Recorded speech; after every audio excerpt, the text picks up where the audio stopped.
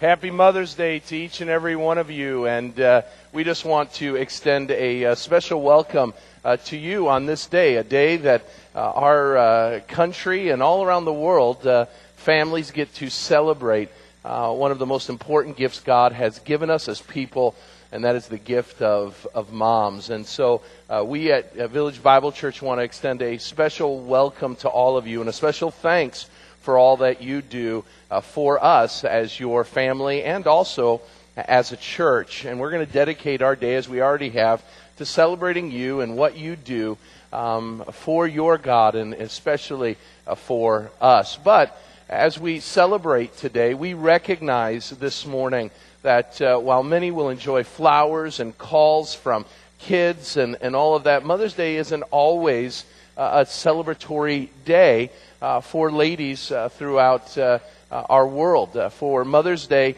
it's a day of consternation and frustration. It's a day of sadness for some. And we want to recognize you as well this morning. Amidst all of the gratefulness, amidst all of the excitement surrounding this special celebration, we don't want to take anything away from your time of enjoying the gift God has given you in the gift of being a mom. We also recognize this holiday can hurt. Maybe today you and your mom are not talking. Maybe you're at odds with one another. Maybe this has been one in many Mother's Days that have gone on. Maybe you're a mom and you're not in a good relationship with your kids right now. We want you to know we're praying that God would restore relationships, that God would give you peace and maybe a heart of forgiveness this Mother's Day to extend to those maybe who have hurt you deeply. Maybe it's because of the issue of not being able to have kids, infertility. Maybe this day is another reminder of broken promises and broken dreams, and you've been trying and desiring to have children, and you look around all these other ladies and they're enjoying the benefit and blessing of having kids, and your heart is broken today, and our heart goes out to you, and we pray that God would give you the desire of your heart, and that God would come and comfort you amidst your frustration and consternation. Maybe today is an especially hard day because you've lost your mom. Maybe this is the first Mother's Day that you're going to celebrate without mom. Maybe you've lost a child, and this is a gentle reminder of what has been taken away, what is now left void in your life. And we recognize and pray that God again would comfort you in those times. We recognize today is a time of celebration, but also remember it's a time where we can comfort those who are struggling around this issue of being a mom for myriads of reasons. And today, I want to take a break from our James series. We're going to finish our James series next week, and I'd really encourage you to come. I've been spending some time, a little extra time, focusing in on what I think is one of the most important passages in the book of James. And we're going to take a break just this week to focus in on moms. And I want to share an encouragement to all of you moms. It's an encouragement to all of us, but especially for moms as you endure the pressures and burdens of being a mom in everyday life. And so we're going to turn our attention this morning to the book of Luke this morning. Luke chapter 10, verses 38 through 42. If you don't have a Bible with you, grab that pew Bible in the chairs or in the pew racks in front of you and turn to page 869. For those that have been around the Bible or around church, this is a story that is a real-life situation that takes place during the life and times of Jesus' ministry.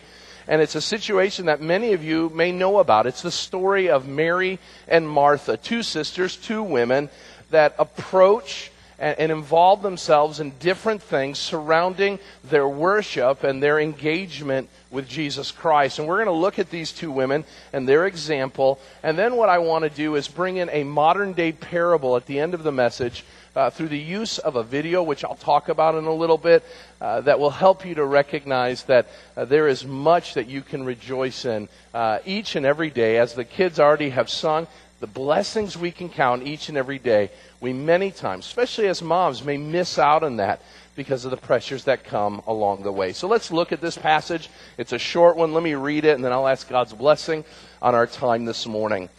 Luke chapter 10, verses 38 through 42. Now, as they, and that's Jesus and the disciples, went on their way, Jesus entered a village. and a woman named Martha welcomed him into her home. And she had a sister called Mary, who sat at the Lord's feet and listened to his teaching. But Martha was distracted with much serving. And she went up to Jesus and said, "Lord, do you not care that my sister has left me to serve alone? Tell her then to help me." But the Lord answered her, "Martha, Martha, you are anxious and you are troubled about many things. But the one thing that is necessary, Mary has chosen the good portion, which will not be taken away from her." Let's stop there and pray. Father God, we come before you and we do celebrate our moms this morning. We thank you for all that you have done through them. And Lord, we pray that you would bless them, that you would shine your face upon them. Lord, that we would show our gratitude. I know that in my own life, I am not very good at that, both in the life of my own mom and the life of my wife, thanking them for all that they do, all of the sacrifice. And so, Lord, we celebrate, we thank you for the gift of moms. We think of those, Lord, who are troubled today, who are anxious today because of the circumstances surrounding motherhood. And there's a myriad of things, as we've already talked about. So, Lord, you know better how to minister and encourage and comfort. And, Lord, I pray that those that are hurting today would turn to you, that they would run to you, that they would cast their cares and anxieties on you, knowing that you care for us. Don't let us miss that, as Martha did this morning, that you are a caring and loving God. Teach us today about the good that we can do. And Lord, as we'll see in Mary's example, not allowing the good to detour us from the great. Let us be like Mary, who sits at your feet, who enjoys the time that we have with you. Lord, I pray that we would do so for our good and for your glory. In Christ's name we pray. Amen and amen. As a Cubs fan for a lifetime, it was of great joy when the Cubs won the World Series. And one of the things building up to the World Series was all of the changes that the Cubs did to once and for all get rid of that 108-year curse. And one of the things that they did was they hired the best manager in baseball, Joe Maddon. And they did so paying a large amount of money to do so. But they believed if they were going to be a winning team, they needed to find the best, smartest, wisest coach for its players. And Joe Maddon has turned out to be that kind of manager for the Cubs. And Joe Maddon is known as the players coach, the players manager. And one of the reasons why is he has these quips, he has these quotes, these mottos that he shares with his team that help to, in essence, get the guys focused in the right direction. One of the things that he says is respect 90. That is that you run out every play, whether it's a lazy fly ball to the second baseman or a double that's hit to the wall. You come out of the batter's box and you respect the 90 feet between home plate and first base. You're running all the time. But the motto I love the best, the one that I want to share with you, is what's on the screen and in your bulletin this morning. He told his players, a group of young players, don't let the pressure exceed the pleasure. What he meant was, hey, listen, I know being a Major League Baseball player has all kinds of pressures to it. I mean, when you and I fail, we fail maybe in front of a handful of people. But when a major leaguer strikes out, he strikes out in front of 40,000 fans and millions of fans who are watching on TV. And so the pressure can begin to build. You can begin to forget the great joy it is to be able to get paid millions of dollars to play a kid's game. And his motto rang true. Don't let the pressure exceed the pleasure. Have fun. Enjoy all the good that comes. Even when things are tough on the ball field, enjoy the fact that you get to play baseball and you get to live out a dream that millions of kids have growing up. Well, I thought about that motto, and that motto began to ring true. And it rang true not only in our text, but I think it rings true especially for moms this morning. You see, for moms, many times, the pressure exceeds the pleasure. This morning probably is a great indication of that. Quite frankly, probably not, because this is the one day the kids are on time with things. Today is the day that all the kids hug you and kiss you and show you all kinds of affection. But every other day, they live the lie, right? They do everything that can seemingly go opposite of what you want. Just getting the kids out of the house on a random day is like a work and a act of Congress to take place. And you have your hair getting pulled out and you're all fried out and frenzied by the comings and goings, keeping track of the schedules, keeping track of who's going where and what is going on. And all of that can make you forget the great joy it is, the great gift God has given you with your children. For many moms today, the pressure exceeds the pleasure. You've forgotten what a great gift it is to be a mom. And I want to remind you today through a simple lesson. There's not a lot of depth to my message today because we're just simply told the facts.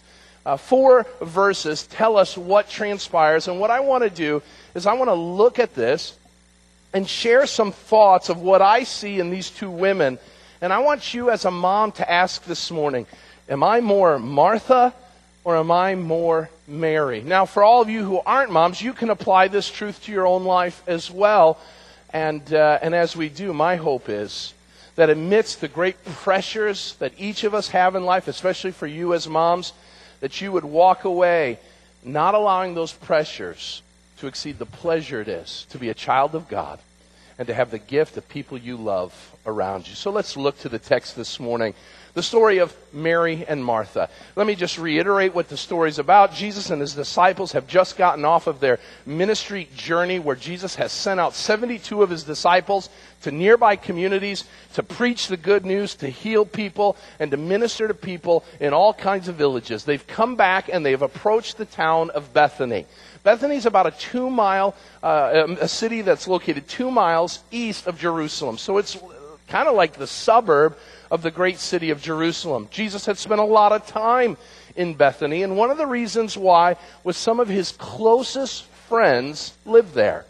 His friends were Martha and Mary and their brother Lazarus. Jesus would do probably his greatest miracle, other than being resurrected from the dead himself, the greatest miracle in his whole earthly time by raising Lazarus, their younger brother, Martha and Mary's younger brother, back to life after 4 days of being in the tomb. And so Jesus loved these people. When Lazarus was dead, we read that Jesus wept, that he was undone by the death of his friend. So Jesus goes and says, listen, the ministry is done. Let's take some time. Let's do some rest. Let's go to Martha and Mary's house. Let's go. They'll receive us. They'll show us hospitality. I just need some time to relax. And so Jesus and his disciples, and we don't know how many, could it have been just the 12 or could it have been the 72? We're not sure, but a group of people show up to Martha's house. We're not told, by the way, if it was a planned visit or not. You want to know if you're a Mary or Martha? Think about how you would do when 12 to 72 people show up at your door and say, hey, we're here to hang out. Hey, we're here to have a meal. Hey, can we spend the night? Well, that's exactly what they do. They enter into the home, and wherever Jesus was at, whether he was resting or teaching, a crowd would assemble, and Jesus is in the living room. And he's sharing and he's teaching, and with rapt attention, people are listening. And Mary is there sitting at his feet. It says he's sitting right at his feet. I mean, she's right there. She's up close and personal with her master and Savior. But where's Martha? Martha's back in the kitchen. Martha's making sure that the lamb roast is being cooked and basted. She's making sure all the fine china is out on the table. She probably still is vacuuming and dusting. She is working. She's doing what we do at the Badal House before we invite you fine people over. She's throwing everything into that one closet, shoving it in and pushing. And she's wondering, because she's sweating, she's got her sleeves rolled up, the apron is on fire, she's moving around, and she's wondering, it sure would be nice if my sister was around. Where's Mary? Why isn't Mary helping? The word, when it says she welcomed them into her home, gives a picture of not just saying, hi, how are you? But it's a picture of really being the master of ceremonies. Really what it looks like is she was there to minister to all their needs. So the idea is food. The idea is a clean place to rest. The idea also gives us the impression that these people stayed the night. She's changing the sheets. She's making sure the throw pillows are where they're supposed to be instead of where they are every other day of the year. Okay? She's making sure everything is in its proper place. And where's Mary? Lazy Mary is sitting at the feet of Jesus, not giving a care or concern to the details that are before these women and their job of showing hospitality. So within that, I want you to see this morning 3 things very quickly. I'm not going to belabor this, but I want you to see 3 things this morning. The first thing we need to recognize is that women are different. I don't know if you know that or not, but first of all, men, you need to understand this. Women are different than you, okay? If you have not come to that realization, women do not operate like you do. It has been said by counselors and speakers, men are waffles, women are bowls of spaghetti. Okay? We work with fine lines, okay? We work with linear thought. Women, man, they kind of just go by their own way, and that's okay. God created us, male and female, for that reason, to draw out of the genders an ability to know and recognize the creative heart of God. But amongst that isn't just a difference between males and females, but also within the gender of female, there is a lot of difference. No 2 ladies are made the same. They have different likes, they have different desires, they have different personalities, they have different pursuits in life. They have different dreams, different aspirations. And listen, we need to be very careful that we don't put in a box, this is what the right kind of woman, this is what the traditional kind of woman needs to look like. God has created women to be all manner of things, with all manner of giftings. And today, in one family, we see 2 very different women. Mary, who is far more laid back. Mary, who is far more relational. Mary, who seems far more open to community. And then there's Martha, task-oriented, type A personality, get the job done. The job is more important than the people. And I want you to know, before we get too far into this, it isn't that Martha's bad and Mary's good, because there is susceptibility in each of their lives. Mary's, if you're a Mary this morning, you can sometimes be so calm and so laid back that you can be lazy. You can be so calm and laid back that you can forget the important details of life, and sometimes the details are the most important thing. Whereas Martha's, you can get so focused in on a task that you forget people and their feelings. That you miss out on opportunities because you're doing instead of enjoying the life that God has brought you in that day. And you're focused in on the details that you miss the big picture. We have 2 very different women this morning. And we see it, first of all, in their activity. Write that down this morning. Their activity. Notice, Martha focuses on doing. She focuses in on doing. Martha's the firstborn. The reason why we know that is in ancient literature, when you named the person first, they were usually the oldest. So she's the older one. She's the driver. She's the to-do list kind of lady. She's the gal who, as a young woman, would come home from school. She would check her chore chart. Okay, what do I need to get done? Before she would go out and play with her friends, she got her homework done. Okay? And she would tell her friends, hey, I got to get my math done before I can go out and play with you. She was the rule follower. Okay? She was the one who said, but Mom and Dad said we couldn't do that.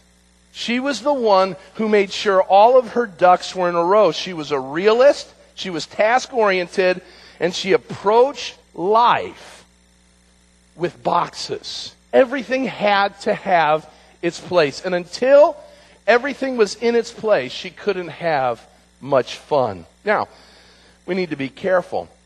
Because again, as I studied this passage, a lot of people right away give Martha a failing grade. Listen, if we didn't have Marthas in the world, both male Marthas and female Marthas in the world, nothing would get done. As a pastor, I'm thankful for the Marthas in this church.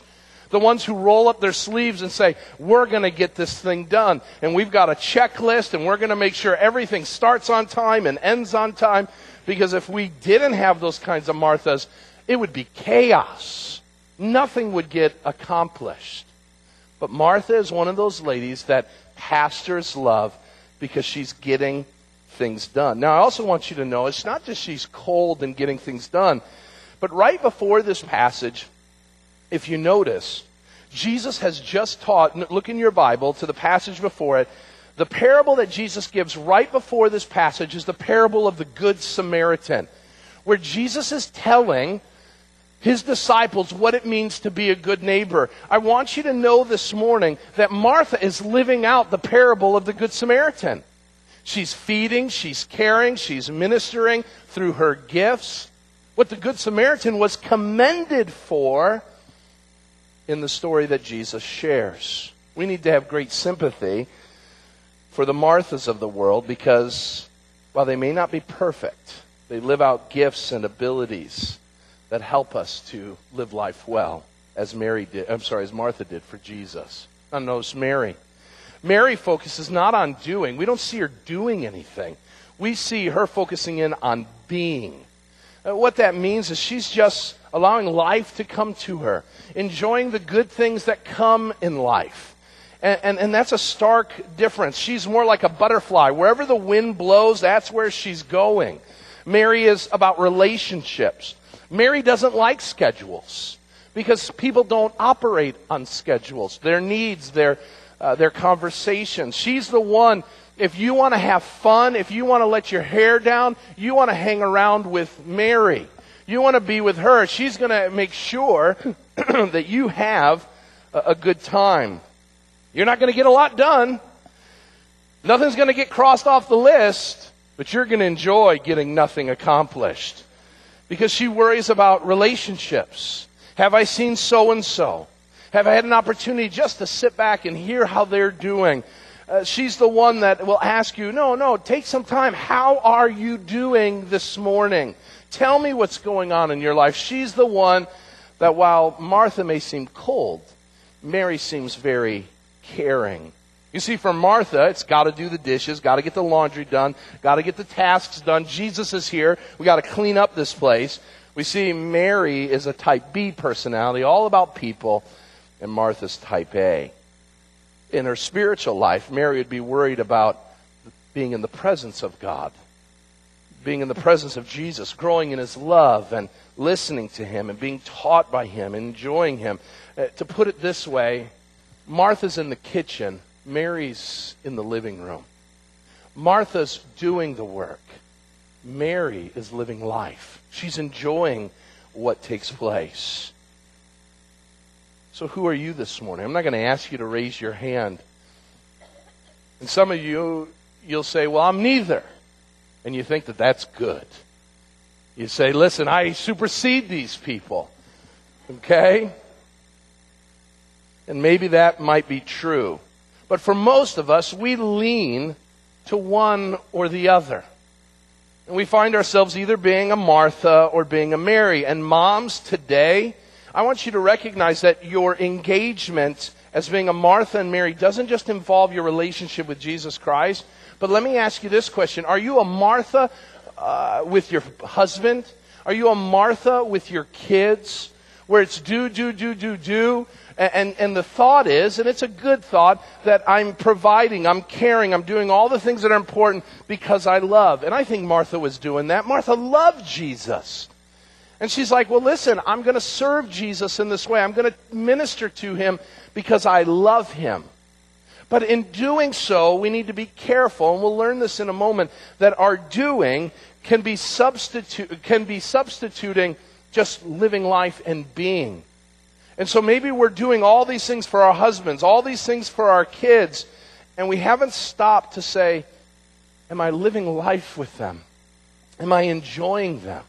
Or am I allowing the pressures of the to-do list to keep me from really enjoying my kids, to really enjoy my family, to enjoy the friends and the church around me. Are you a Mary this morning? Mary, there's some things that you need to work on. Marys need to recognize that there is work to be done. Marys need to recognize that it isn't always the best thing to do to sit and listen. There are times, I think the reason why Martha's home is the place of fellowship for the disciples is because they could count on Martha. That they knew when they came to Martha's house, the house would be in an order.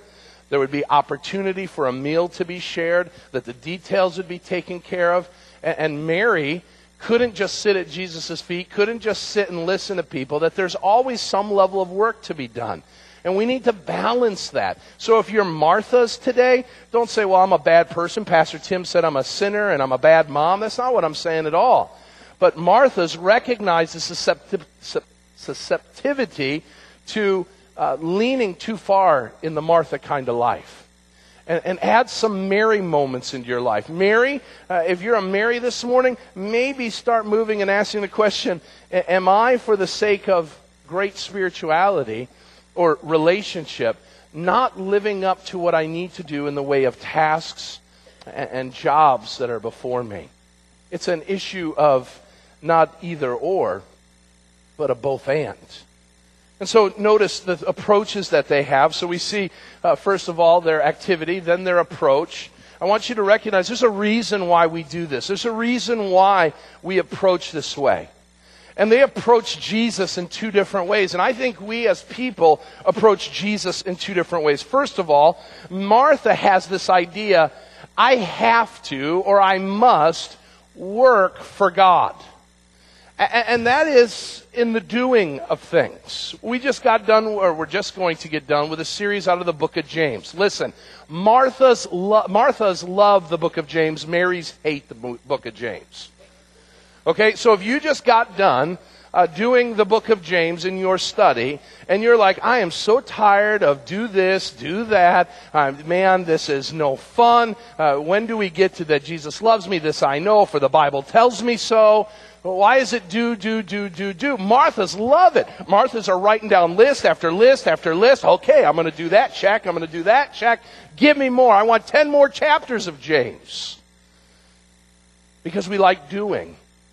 We like people to tell us that things need to be done. There's something greatly spiritual about an empty sink of dishes. About no laundry on the floor.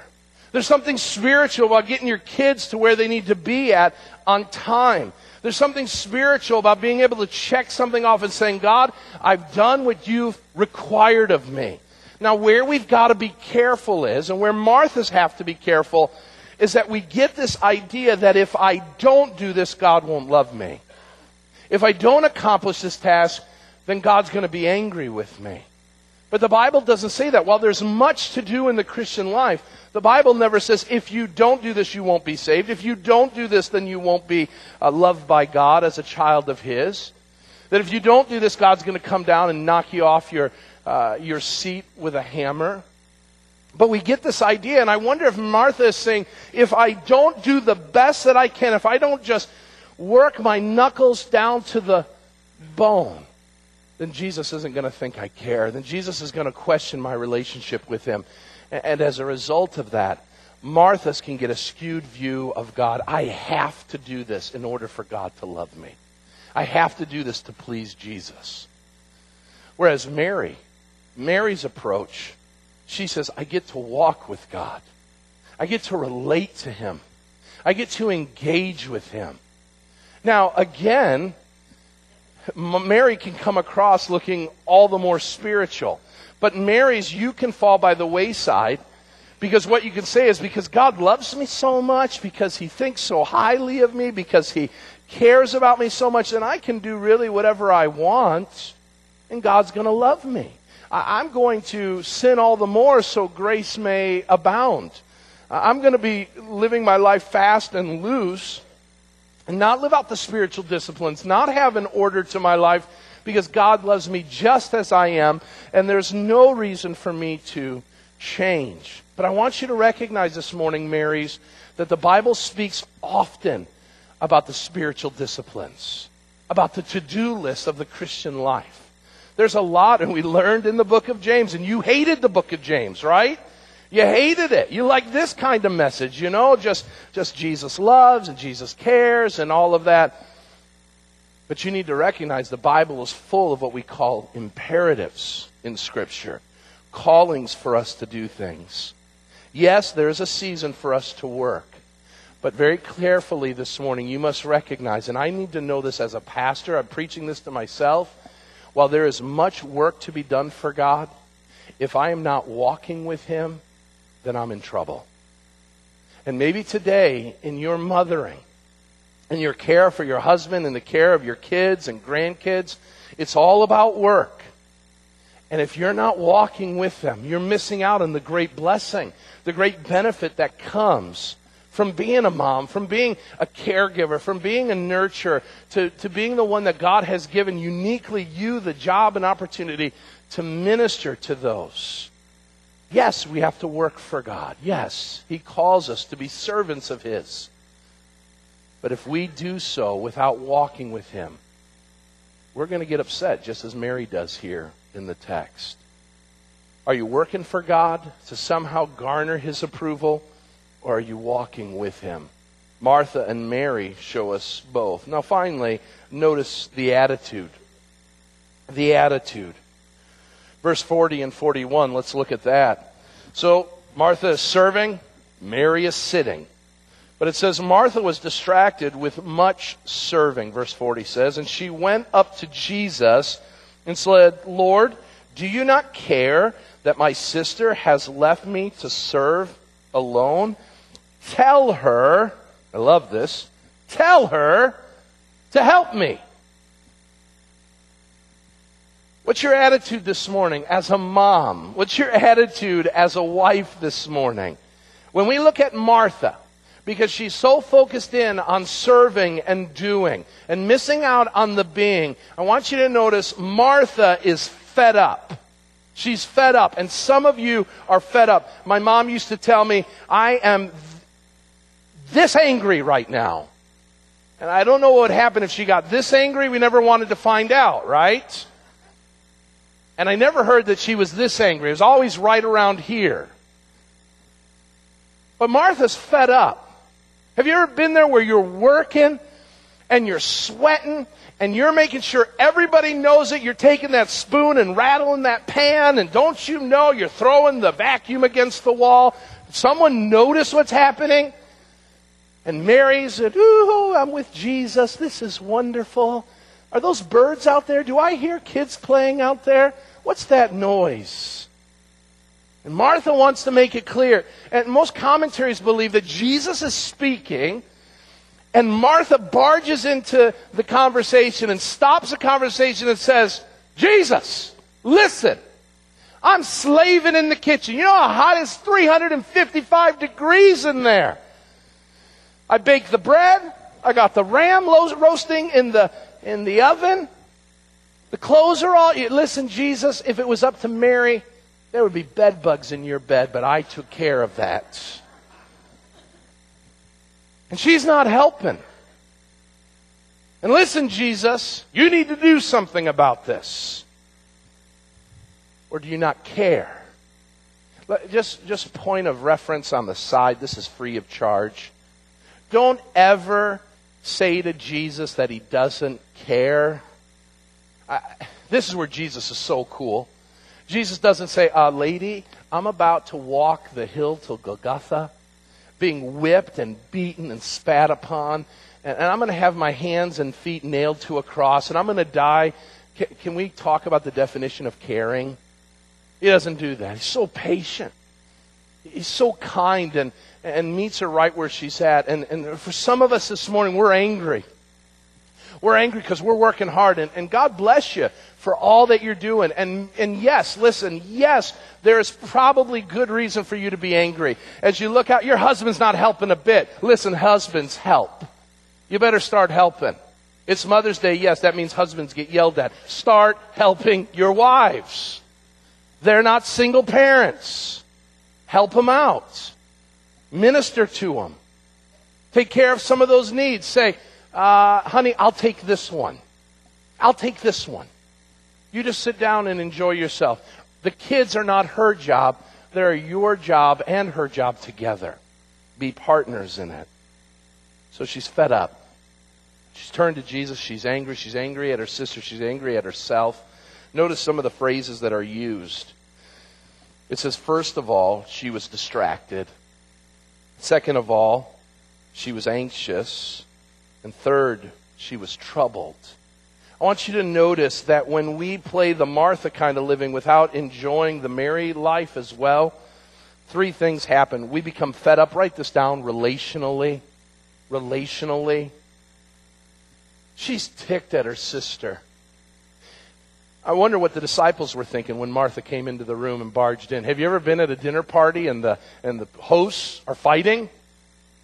And you just kind of look around. Oh, the centerpiece looks beautiful, doesn't it, guys? And let them just kind of finish their thing, and it's obnoxious, and you just don't know what to do.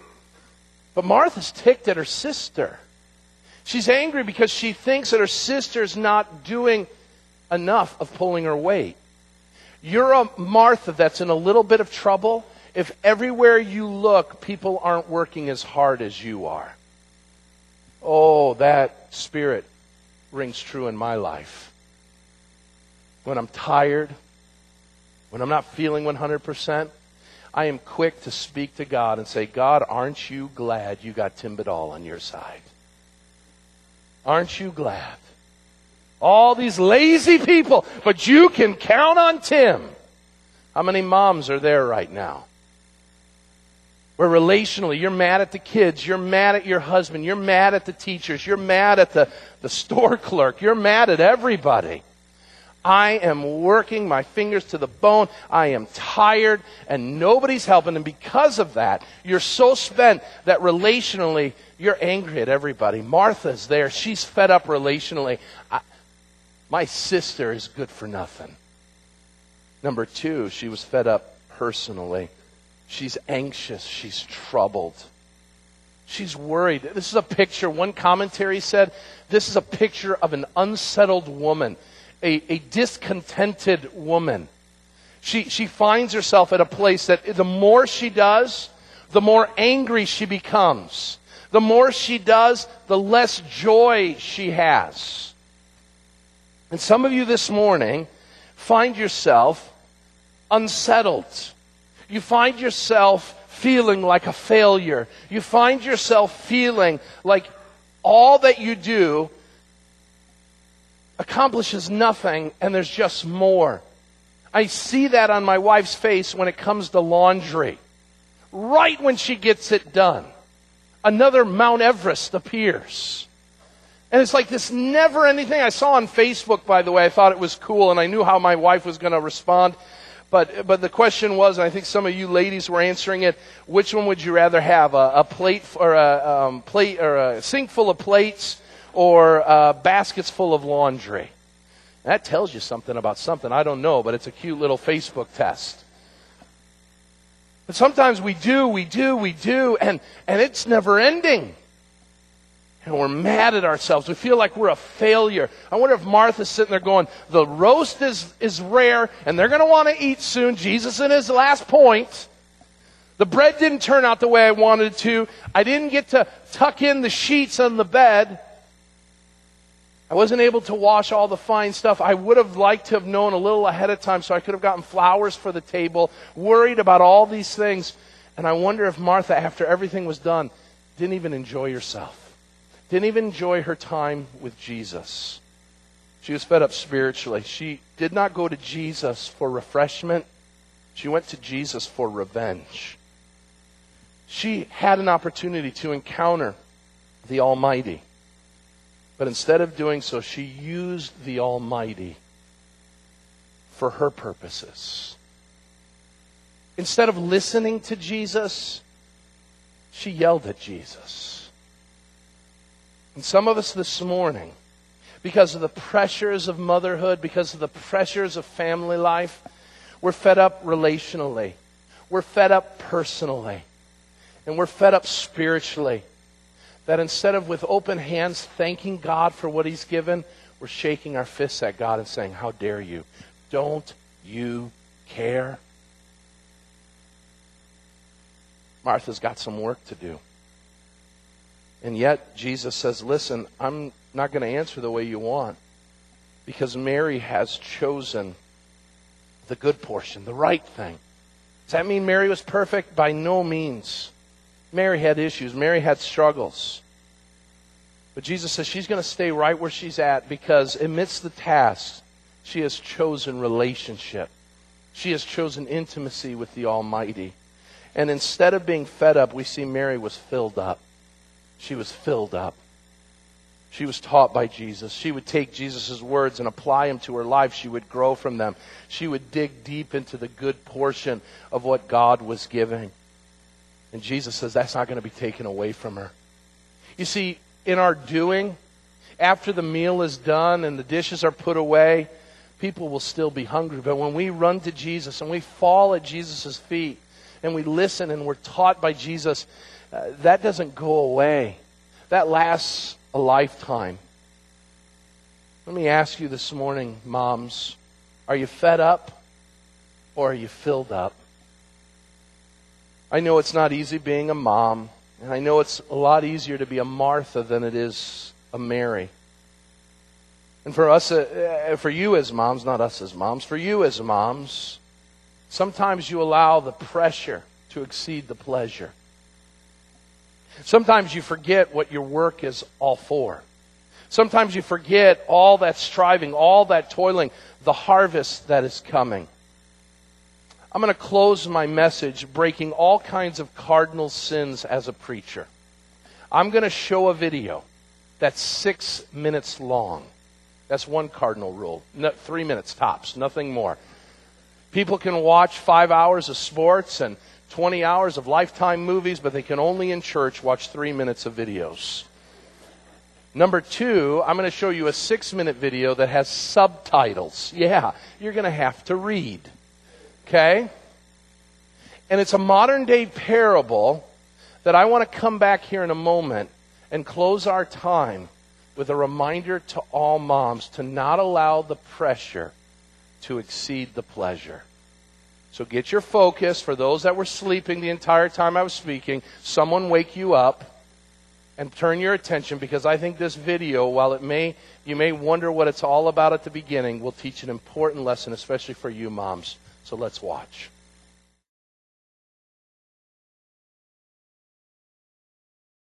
Chers amis de Métropolis, bonjour. Avec une production estimée à environ 1,6 million de tonnes, la Côte d'Ivoire est le premier producteur mondial et exportateur de fèves de cacao, un ingrédient qui rentre dans la composition du chocolat. De cacao is een miljardenbusiness die de wereld verdeelt in sloepers en in sloebers. Wij Westerlingen hebben de luxe om van chocola te kunnen genieten. Maar die luxe is hier in die Ivoorkust bij cacaoboeren zoals Ounda Alphonse ver te zoeken. Je suis en train de chercher un peu de cacao. Vous voyez, ça là, sur le cercle là. Cette année-là, je n'ai rien eu. Et puis, prix de cacao là aussi, c'est pas monté. On ne sait pas comment faire.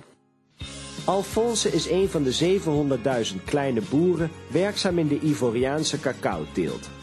Hij oogst en droogt de bonen, maar hij kan er zelf geen chocola van maken. Donc on est avec là ces fèves là. Est-ce que vous savez ce qu'on en fait? En tout cas, nous on ne sait pas comment on prend le cacao là même pour feu. Mais comme on dit de prendre cacao là, on est là pour prendre cacao. Parce qu'on parle que cacao là c'est un manger, mais nous on ne connaît pas comment on prend pour faire. D'accord, moi j'ai une surprise pour vous. Ouais. J'ai là dans ma poche là, vous voyez ça c'est du chocolat. Ouais. C'est avec ça c'est à partir de ces fèves là qu'on fabrique Ah ça. bon, c'est chocolat. Oui. Et Vous pouvez goûter voir. ah bon. Non, prenez, c'est pour vous, allez-y. C'est doux.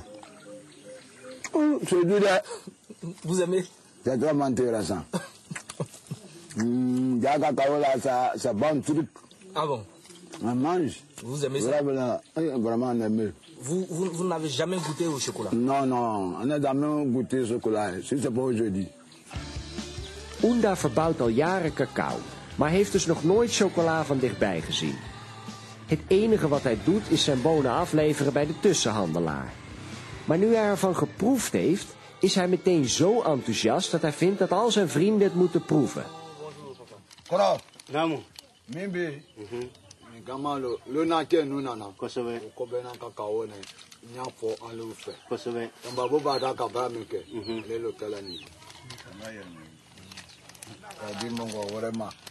Akaya domrulo.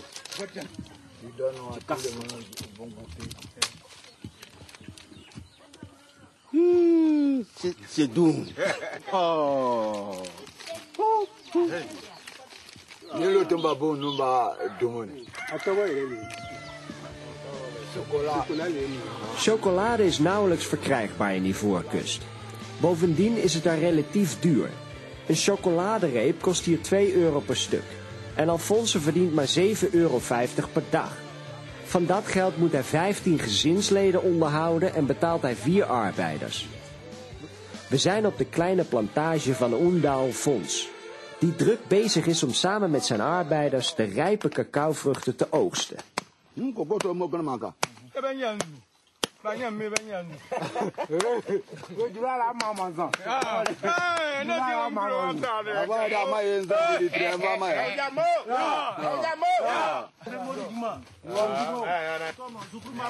Alors expliquez-nous qu'est-ce que vous faites là en ce moment. Pour que je ne rentre pas dedans.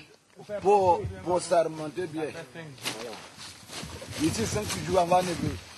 Zo begint iedere reep chocolade als een bergje bonen op een bedje van bananenbladeren. Maar ook hier op de plantage blijken de arbeiders niet op de hoogte van het verdere verloop van de wereldwijde chocoladeketen. Alors le cacao, est-ce que vous savez ce qu'on en fait? On plante le cacao, nous on ne sait pas ce que le cacao s'en va faire là-bas. Alphonse, là, une surprise, le cacao, alors les gens l'utilisent pour faire le chocolat. Tenez ça, vous n'avez qu'à voir. C'est mangé pour les bras là. C'est ça qui s'appelle chocolat. C'est cacao on prend pour faire. Ndiamo, il va quand on va bon tu vas faire mon bari, coco bebo, quelqu'un va quoi faire? Ndiamo, de comment vous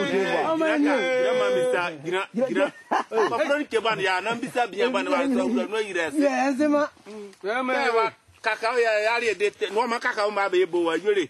Ya baba blu ke kana o. Mais moi cacao. Yo, il y a la ma be di cacania.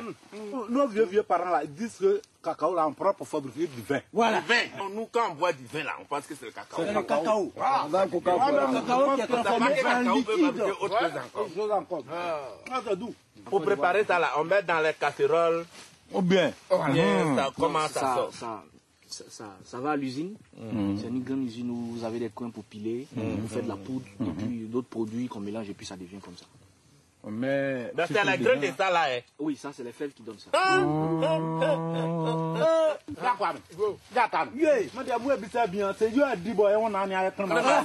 Est-ce que c'est cela que vous avez mangé et puis votre corps est bien propre à travers le chocolat? Ah, manger beaucoup. Oui.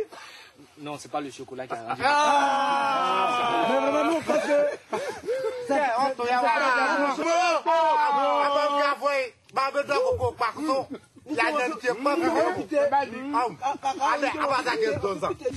Comme les enfants n'ont pas mangé aussi, je vais garder cette là, je vais la montrer. Ouais, mais c'est pas tout.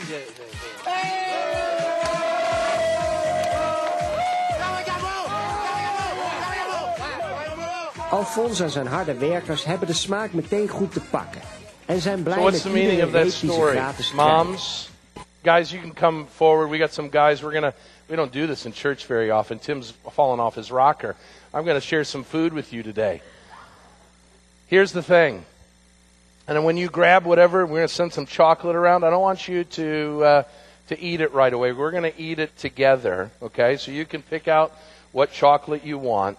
But here's the reminder for moms. Moms, for a lot of you, you're the cocoa farmers. You're working hard. Did you notice at the beginning of the video, they would say, continue hard workers. And it wasn't with excitement. There was a bit of a drudgery to it. There was a bit of Martha-ness to it. Yeah, I'm a mom. I got to continue. Tomorrow brings more and more hardships, more and more troubles. I've got this appointment because the kid is struggling here. I've got this fight with my husband. I've got this load of laundry I got to get done. I got this deadline at work. Moms, you're filled with pressure. But when you begin to realize the byproduct of all your hard work, and you begin to taste it, at the end of the video, they were excited about what they were doing.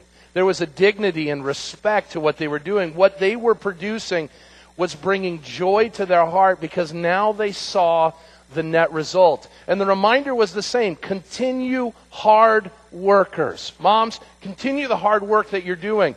But in your Martha kind of life, make sure you enjoy it like Mary does. Okay? Some of you are opening the candy already. I said, wait. Be patient.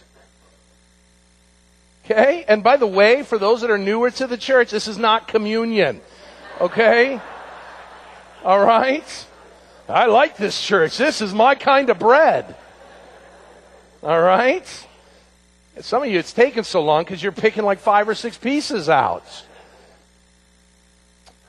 As we finish up the handing out of these things, what you want to do is I want you to open the wrapper. And as you do, and I hope you do this every time you have a chocolate, I want you to remember, as the kids reminded us, especially moms, but this is true for all of us, amidst all of our hard work, boy, this works for pastors, all the toiling, all the work that we do, all the work we do as parents, as people within the church, we can sometimes get mad and say, why isn't anybody helping? And we can focus in on the drudgery of the job instead of the delight of the job. Like the cocoa farmers who got to taste all of what their hard work produced. I want you to take that chocolate and instead of chomping it and chewing it, I want you to let that just kind of melt on your tongue. And I want you to, as you do that, just close your eyes for a moment. And moms especially, count your blessings. I know there's a lot you could be angry about. I know there's a lot you could be frustrated about. But all of us, let's count our blessings for a moment. And let's just thank God. God, thank you for this opportunity to enjoy life. God, thank you for the good things that are going on. I bellyache about the bad things. I bellyache about how tired I am, how sick I am. But I just want to delight in your good. Go put that in your mouth and just let that for a moment savor. And as that's melting in your mouth, just thank God in whatever way He has blessed you and ministering to you. Just enjoy that for a moment. Let's just in the quietness of our moment, let's just enjoy the chocolate.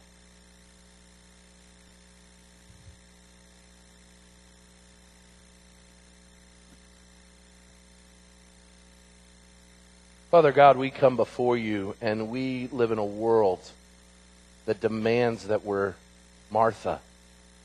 Our calendars are full. Our patience is at an all-time low. We're frustrated relationally. We're frustrated personally. We're frustrated spiritually. There's a lot on our plate, Lord. There's a lot that's being demanded of us. And we can go through the Martha kind of world and allow the pressure to exceed the pleasure. Lord, I pray for my congregation, but even more especially for the moms today, that you would allow them to be reminded as that chocolate melts in their mouth, the sweetness of it, the joy that it is to eat that, to be a reminder that the pleasure of being a mom, the pleasure of being a daughter of the Most High King, the Almighty, to be a woman who has been washed clean of her sins, who's been made as white as snow, the mom who's been given the opportunity, even at times the frustrating opportunity to be a mom, that you would remind each mom here today how much you love them. What a blessing it is to have those frustrations in life, because behind every frustration that they have, Lord, is a somebody, is a child, is a spouse, is a friend, is a brother and sister in Christ. And we are so quick to share our frustrations, and we should, Lord, but let us not forget to enjoy what comes along the way. So, Lord, whether we find ourselves as moms of kids who are really struggling, or moms of kids who are really excelling, Lord, of moms or wives that are in families that are got a lot of good going on or a lot of emergencies taking place, that in the good, the bad, and ugly of life, that we would stop and count our blessings and enjoy the chocolate and savor all that you're doing, that we would love to sit at your feet, that we would disengage sometimes from the to-do list to just listen to you and hear from you and enjoy your presence and your fellowship. Lord, I pray that our moms would do that they would do that so that they might be refreshed and refilled, that instead of being fed up, that they might be filled up by your good grace and your love. Lord, we again thank you for the moms. We thank you for what they do and what they mean to us. And pray, Lord, I pray especially that today would be a time of great encouragement for them, that they would walk out remembering to enjoy the chocolate. We love you and give you all the glory for it. In Christ's name we pray. Amen.